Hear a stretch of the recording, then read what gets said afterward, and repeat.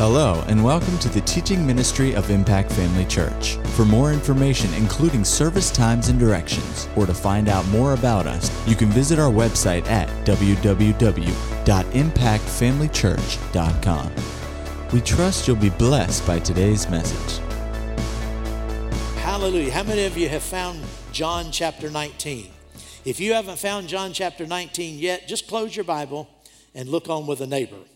Amen. John chapter 19, verse 30 says, "So when Jesus had received the sour wine, he said, 'It is finished. It is finished.' And bowing his head, he gave up his spirit." He died on the cross. And he said, "It is finished." I want to talk to you about that today.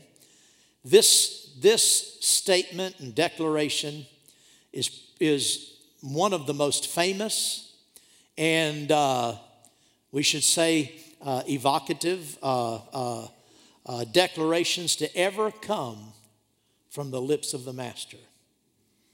A lot has been written about what Jesus said, about those three words, it is finished. Like I said, they're very famous. People have preached on it and written about it, and the half has not been told. You can never say enough about anything Jesus said. But like I said, it's very famous, and a lot's been written about it.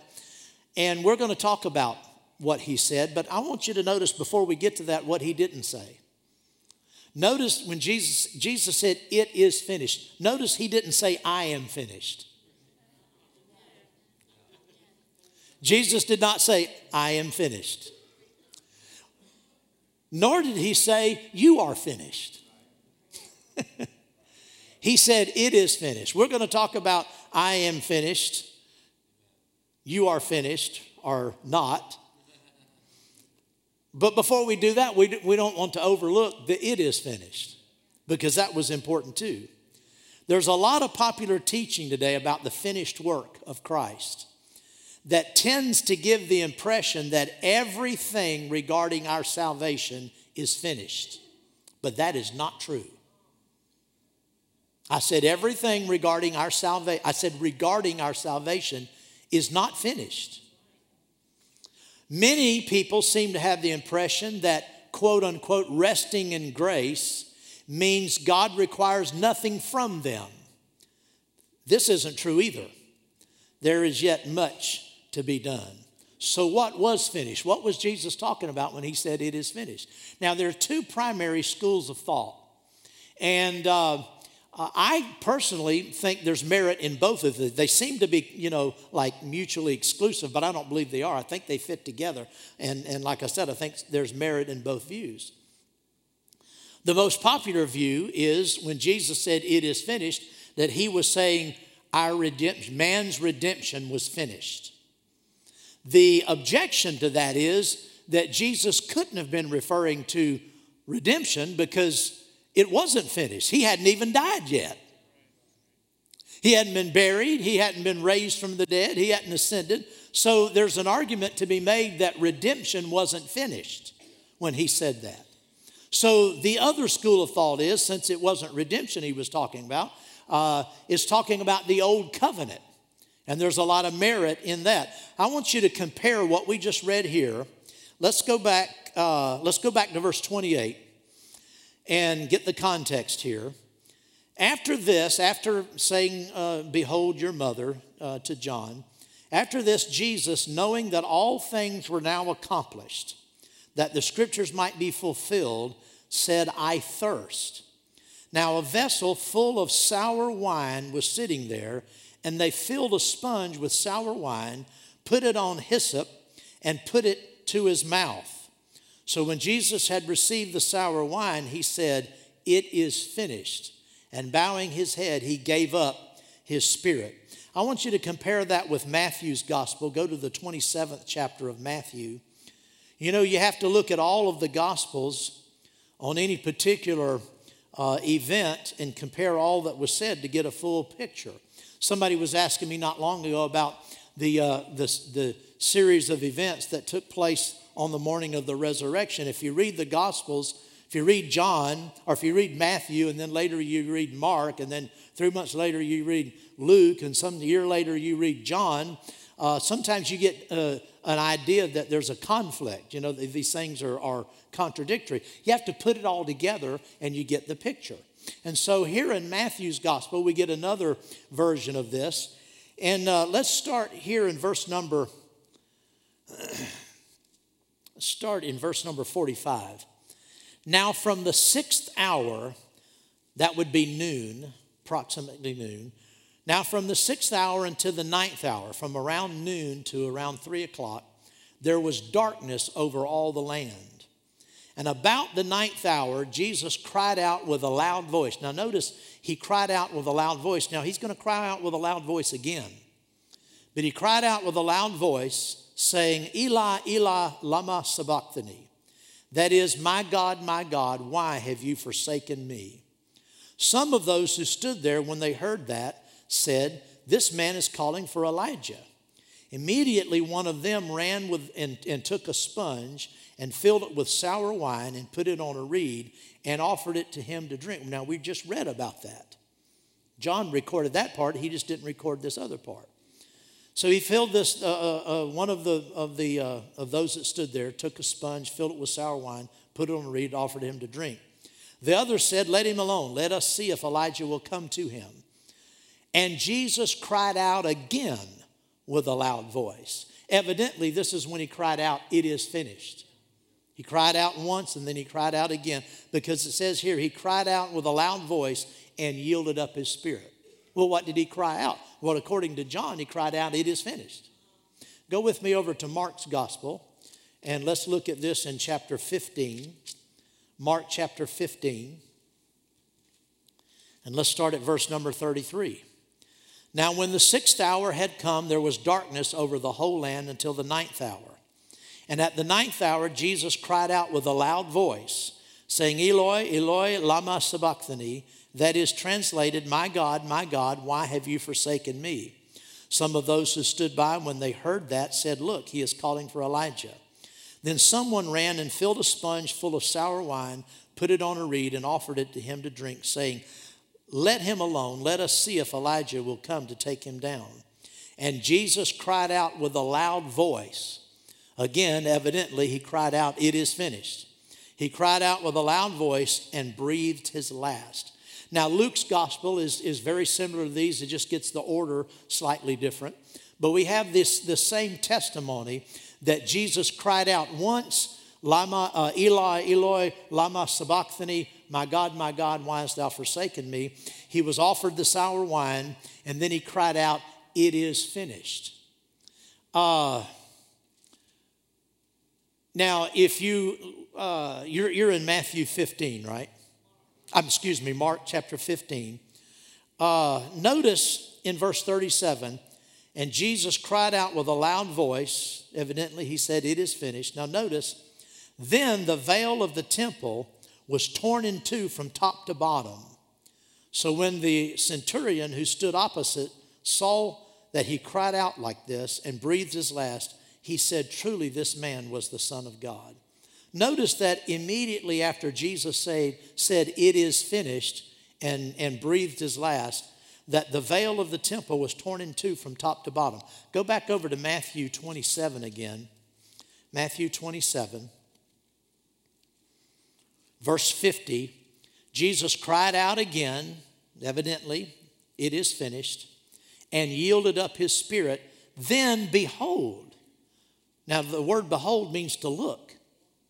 Then the writer said, then look, the veil of the temple was torn in two from top to bottom, and the earth quaked and the rocks were split. And other things happened we won't go into. But I want you to notice in both of these references here, when Jesus said, it is finished, immediately, and the Spirit of God wanted us to look and take note of this, that immediately the veil in the temple was torn completely in two, starting at the top and going to the bottom. Now the veil was that veil that separated. There were really three courts to the temple on the temple grounds. There was the outer court, the congregation court, where everybody came and mingled.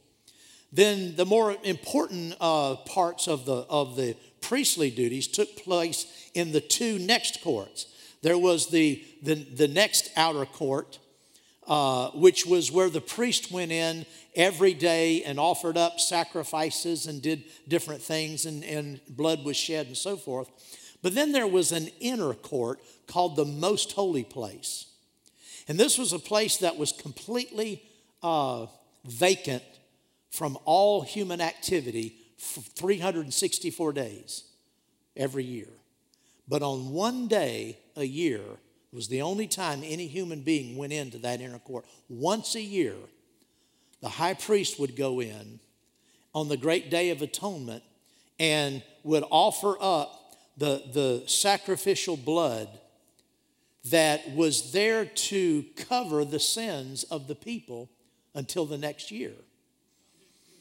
And in that inner area, that inner court, there was an ark.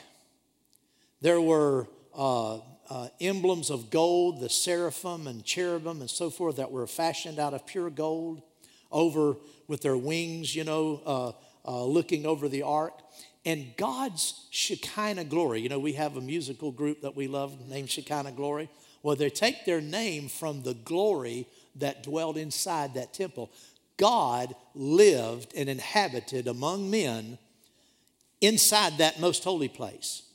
God's manifest, of course, we know God is everywhere in the sense of his omniscience, but God's manifested presence in the earth was restricted to that most holy place. It's also called the Holy of Holies.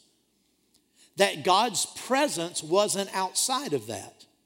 Unless occasionally God would appear like he did, in Moses' day, he would appear in the cloud, and so forth, and people would see his glory. But after the temple was built, his glory stayed inside that place.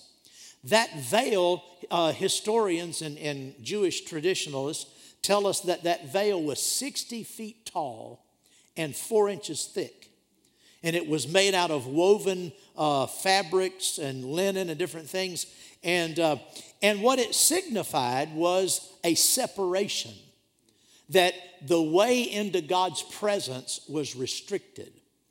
You couldn't just go in there. Only the high priest could go. Anyone else tried to go in there, they would die immediately.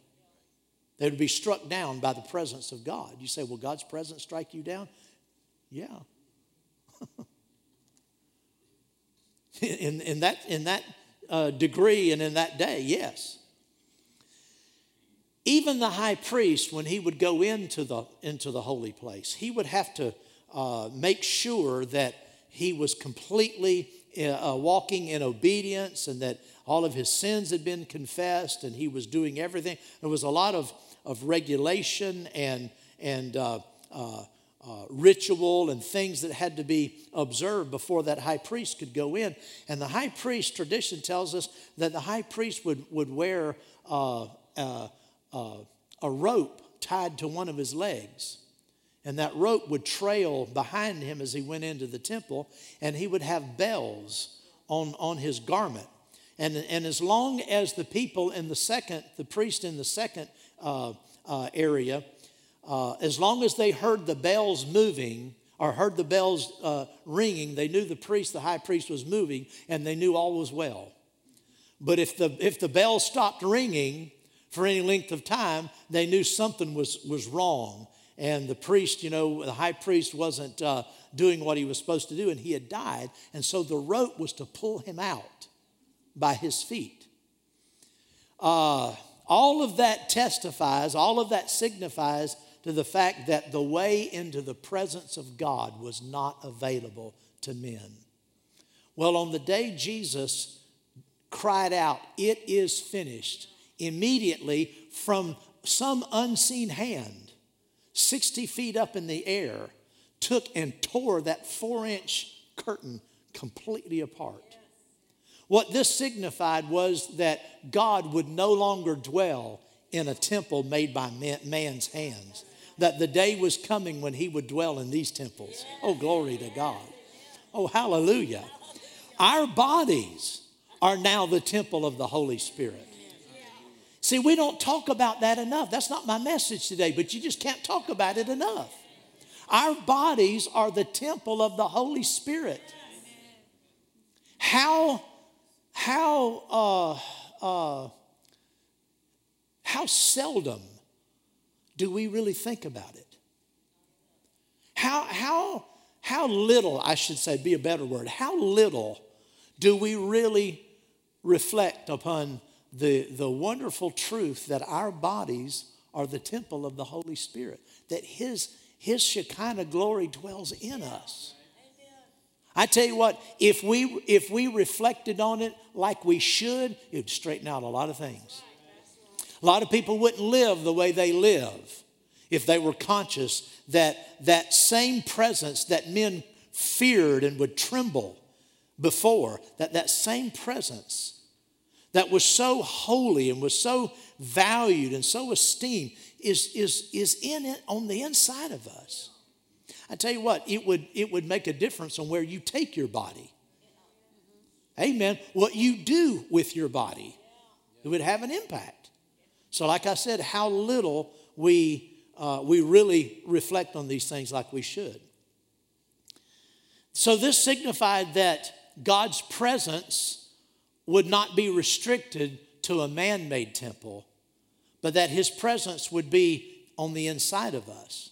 It also signified the fact that we can come into God's presence. We can come before God boldly. Go with me to the book of Hebrews, and let's look, I think it's the 9th chapter. We'll look real quick. Hebrews chapter 10, I'm sorry. Hebrews chapter 10. Therefore, brethren, having boldness to enter the holiest by the blood of Jesus. You know that statement right there, to an Old Testament person, to an Orthodox Jew, and particularly in those days when that's all they knew, to someone from that time, a Jewish person, have boldness to enter the holiest. Are you crazy? Entering it at all, let alone boldly. Having boldness to enter the holiest, that's the Holy of Holies, by the blood of Jesus. Now notice, by a new and living way which He consecrated for us through the veil that is His flesh. See, when Jesus said it is finished, that meant that the old covenant had come to an end. God's presence moved out of the Holy of Holies that day. And on the resurrection morning, when the first woman came and saw and believed that Jesus had been raised from the dead, that presence entered into her. And it comes inside every believer. As soon as a person makes Jesus Lord of their life, that presence that was in that holy place, that Spirit comes to live on the inside of us. But not only that, Jesus' body became the veil. And His body was torn. His body was bruised. His body was ripped asunder so that we could come into the presence of God. Oh, glory to God. And having a high priest over the house of God, let us draw near with a true heart in full assurance of faith. Glory to God. There's no reason to fear. I said there's no reason to fear. If you're in Christ, if you've made Jesus the Lord of your life, you have the right and the privilege every moment to do something that a Jewish person wouldn't even think of doing. Couldn't even conceive of doing, of coming into God's presence. You can come on Sunday morning, Monday morning, Tuesday night, Wednesday afternoon, and all day Saturday. Glory to God. I mean, just come into His presence anytime. And you can come boldly. You can draw near with a true heart and full assurance of faith, having your heart sprinkled from an evil conscience and your body washed with pure water. Glory to God. And we come into his presence not moaning and groaning and whining and complaining. He said, let us come in holding fast the confession of our faith. Glory to God. He wants us to come into his presence with his word on our lips, with his promises in our mouth, with our heart full of faith. Glory to God. Not coming in here telling on somebody else and talking about how bad it is and what the dead. He doesn't want to know what the devil's doing. You don't need to go to God, well, look what the devil's doing. Look what Sister Jones is doing. And no, come into his presence telling him what he's promised. Glory to God. Hold fast the confession of faith without wavering, for he who promised is faithful. Glory to God. And let us consider one another. It's good to consider one another. Amen. Not to complain about one another. Amen. Not to gossip about one another. Consider one another in order to stir up love and good works. Not forsaking I'm getting off on another subject now. Not forsaking the assembling of yourselves together. I saw a debate this past week on Facebook by a bunch of ministers. And one man wrote, that he ran into somebody that said that he asked them, where they went to church. And they said, I don't go to church because I have church at home. I have church on the inside of me and I go to church at home. And so this man, of course, he knew the answer, but he posed this question. He said, is it possible for someone to have church on their own? And you should have heard all of the different comments. You would think preachers would know better. Most said, no, you can't really have church at home. That, you're part of the body of Christ. But others, people I personally know, said, well, we're all believers and we're all part of the church and we can come together with our family and we can have church. No, you can't. I said, no, you can't. Yeah, you're part of the body of Christ, but you're also part of a local body. And if you're not part of a local body, you're not right. I said, if you're not part of a local body, I'm preaching to the choir here, I know. If you're not part of a local body, you're not right. You're not doing right. Because God calls us together in local assemblies. We don't, like I say so often, we don't just gather together. We don't just assemble together. We don't just meet on our own. Sometimes we mistakenly say that. We'll come up, at the start of a service. Oh, it's great for us to assemble together, like we've called ourselves together, or we decided to do this. Every time we assemble together because the Spirit of God is calling us. He calls us together. Amen. Amen. Now, how often we meet together, God works with us on this. He works with us. And he allows us to establish the times. Some people meet on Sunday morning. Some people don't meet on Sunday night. Some people have a midweek on Tuesday night. Some on Wednesday night. He works with us in establishing the times because there's a standing call. We could meet together every day. It wouldn't be too much. They did in the early days. They met together every day. So it would be in order. Am I starting something? No, don't worry. I'm just saying it would be in order to meet together every day. Why? Because there's a standing invitation from God to meet together. But like I said, he lets us establish the times that are good. But every time we assemble together, if you just stay full of the Holy Spirit and conscious of his presence, you will notice that when those days come around, Sunday morning comes around, Sunday night, or Wednesday in our case, even though you're busy, even though you have important things to do, there's whether you are conscious of it or not, but if you'll be conscious, you'll note what I'm telling you is true. When the time for church begins to draw close and you start getting, there's an excitement. There's an anticipation. There's something about, it's not like getting together. You don't feel the same getting ready for church like you do jury duty. Now, jury duty, you're called, but you don't enjoy it. Isn't that right?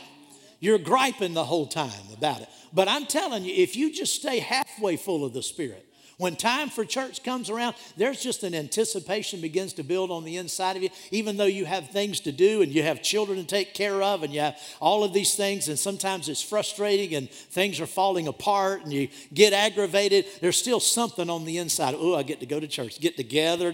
What is that? That's, like I said earlier, the psalmist said, I was glad when they said unto me, let us go into the house of the Lord. That's the ecclesia. That's the church. That's the drawing.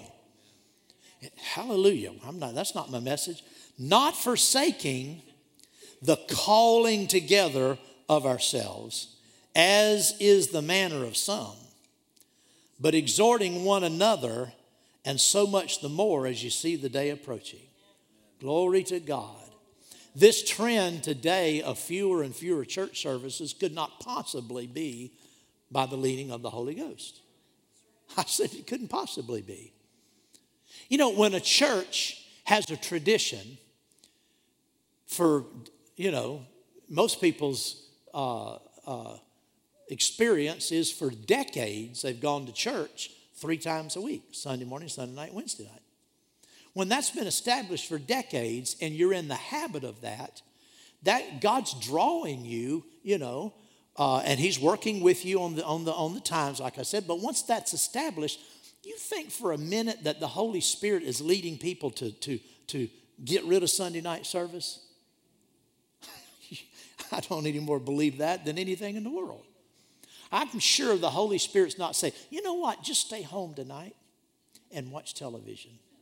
It would be better. No. It says here, so much the more, not so much the less. Praise the Lord. Hallelujah. Glory to God. So we can say that it's true that the emphasis there was on when He said it is finished, that the veil of the temple was torn in two, signifying that the old covenant, the old approach to God had passed away and something new was happening.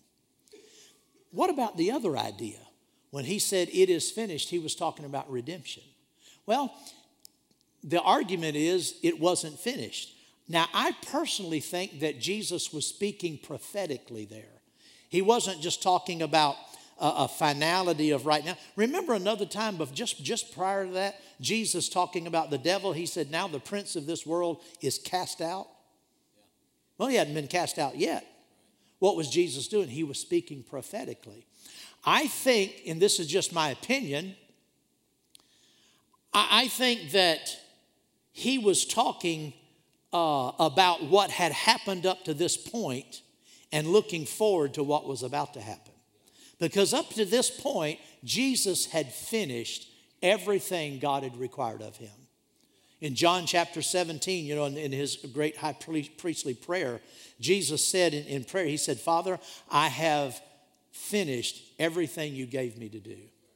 So in that sense, Jesus had finished every work that God had given Him to do in His humiliation, in His time as the example of men, the teacher, the spotless Lamb of God. He had performed everything and it was finished. If you think about it, at the time Jesus said, there was darkness from noon until 3 as the sins of this world fell upon our blessed Savior. As He was overcome by the sin and the weight of sin, He cried out, my God, why have You forsaken me? Cut off from the presence of God.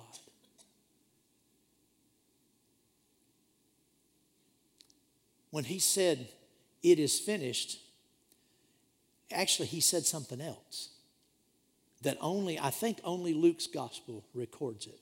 Go over with me to Luke's gospel.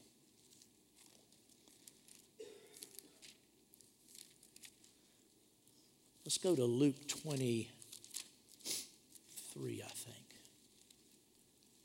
Luke 23.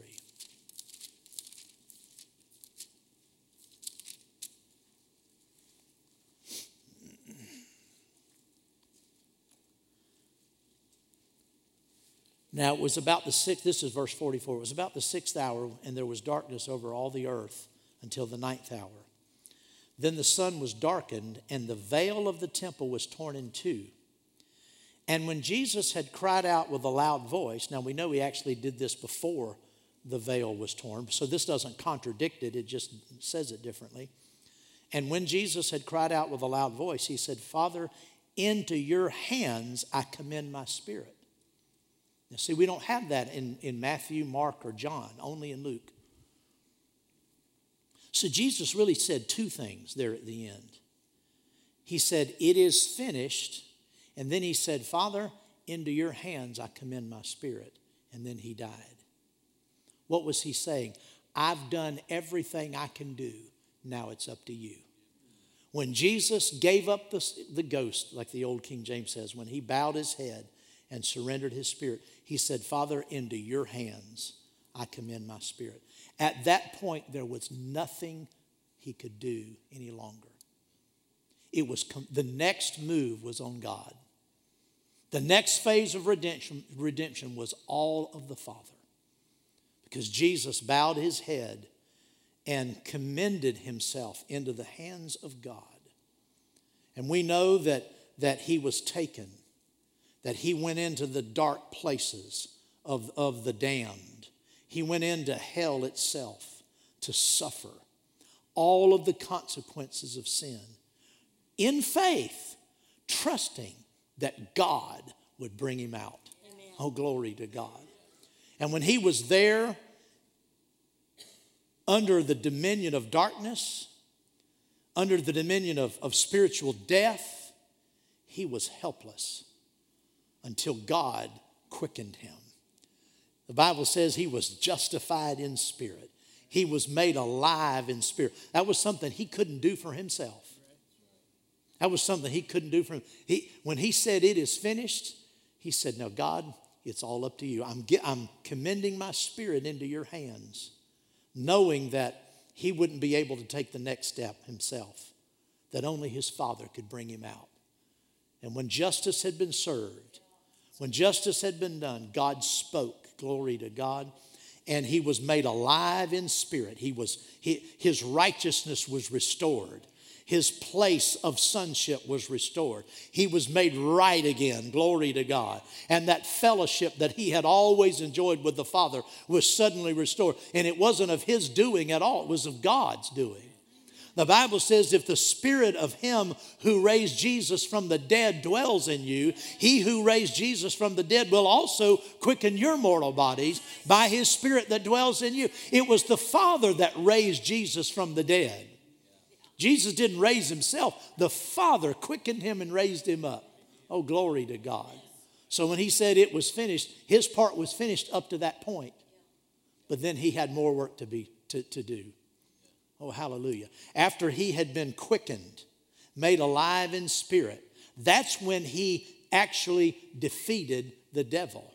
Colossians says at that point that he spoiled principalities and powers. Glory to God. Those evil spirits that were around him and were holding him down because he had died in place of you and me and with our sins upon him. When God set him free from that, he took those evil spirits. He cleaned house in the darkest regions of the universe. He cleaned house. I'm telling you what, he threw those things off and he defeated the devil. The Bible says he destroyed the works of the enemy right there. Glory to God. And then God raised him from the dead. Oh, hallelujah. Hallelujah. So when he said it is finished, he didn't say I was finished, because he wasn't. In one sense, he had only started. I don't have time to go in today because it's already it's already afternoon. It's after the noon hour. He rose up as our high priest. He has a high priestly ministry. He rose up as our advocate. He is our advocate before God. He is our intercessor. Glory to God. He is the baptizer in the Holy Ghost. He is the head of the church, and we reign through him. Can I read this to you from Colossians real fast? Glory to God. Ooh, I love the Bible. I love the truth. I love redemption. In the 2nd chapter of Colossians, hallelujah. Verse number 8 says, beware lest anyone cheat you through philosophy and empty deceit, according to the traditions of men. I tell you, the church is full of traditions of men, and it will rob you according to the basic principles of the world and not according to Christ. For in him dwells all the fullness of the Godhead bodily. Now notice, and you are complete in him. But it doesn't just stop there. Too often, I've read commentaries, and too often they stop right there. You are complete in him. And they just go on talking about how we're complete in him and complete in him. We're complete in him, but in this context. In him dwells all the fullness of the Godhead bodily. And you are complete in him who is the head of all authority and rule. Jesus is the head. We've talked about this a few weeks ago, and we were talking about, redemption, how that God gave him the name above every name, and so forth, and that he made him head over all things for the church. This is what he's saying here. You are complete in him who is the head of all authority and rule. See, we're complete in him in that authority and rule. We're complete in him in that authority, in his authority and rule. We've made complete in Christ's authority and rule. We're complete in him who is the head of all principality and power, all authority and rule. He is head over all things, like Ephesians says, for the church. And we're complete in that fullness. What he's head of, we're head of. I said what he's head of, we're head of. What he has authority over, we have authority over. All principality, power, and rule, what he has been committed to the church. And he doesn't exercise that authority and rule apart from the church. That's why you see so much trouble going on. That's why you look around sometimes, or natural people look around and say, well, if God's in control, he sure has a mess of everything. He's not in control except to the extent that the church exercises control. Because we're complete in him who is the head of all authority and all rule. Do you get what I'm saying? Yeah. Hallelujah. Oh, praise God. So he's exercising authority and dominion today from heaven through us. He's not as busy as he ought to be. I said he's not as busy as he ought to be. Because when we don't take our rightful place, then he can't act on everything he's accomplished. He can't act to the fullness of what he can do unless we do something. Oh, hallelujah. That's why he didn't say, you are finished. He's not finished, and we're not finished. Because we still have a lot to do. We still have a lot to lay hold of. Even the Apostle Paul said, I do not consider myself to have laid hold of everything. But this one thing I do, forgetting those things which are behind and reaching forward to those things which are ahead. He said, I press that I might lay hold of all of those things for which Christ Jesus has laid hold of me. Christ Jesus laid hold of us for the purpose of all those things he laid hold of in the spirit realm. Everything Jesus laid hold of, he did it for us. Everything he laid hold of, all of the authority, all of the grace, all of the power, he did it for us. That's why it says over in Mark chapter 16, and they went out and preached the word, the Lord working with them. He wasn't, if they weren't working, he wasn't working. He was working with them, confirming the word through the accompanying signs. If he had to work with them, he has to work with us. If he couldn't work apart from them, he can't work and doesn't work apart from us. Oh, hallelujah. That's the challenge of this generation of the church. We know these things. We've been taught these things, but we have to get out of our old habits. We have to shake ourselves and actually start acting. Actually start exercising what's been given to us, taking our place. He will confirm the word. He won't confirm things that are not according to the word. Amen. That's why it said over in Hebrews, come boldly, holding fast to your confession of faith. It's as we hold fast to the confession of God's word, our faith in God's word, and we act on his word. That's what he confirms. He won't confirm anything that's of you unless it's based on the word. If it's you acting on the word, yeah, he'll confirm that. But when it's just human stuff, when it's just traditional things, thoughts and ideas, there is so much going on in the church, so many ideas, so many traditions, so many things people hold to be true that aren't true at all. And that's why they don't work. Somebody said the other day, I think it was Curtis, he was out at my house, he said, weather people, he said, they're the only people that can keep their job and so seldom right. Well, God is only going to confirm his word through us. And in the church world, there's so much that's wrong, but people just hold on to it. They hold on to it, and it's not producing anything. They're like bad weathermen. They're always talking about what's going to happen, what should happen, never happens. But they just keep on praying and hoping it's going to happen, and it doesn't. It's because God doesn't respond that way. He responds to faith in his word and in faith and his word on our lips. Oh, glory to God. Can you say amen to that? Let's stand up. Praise the Lord.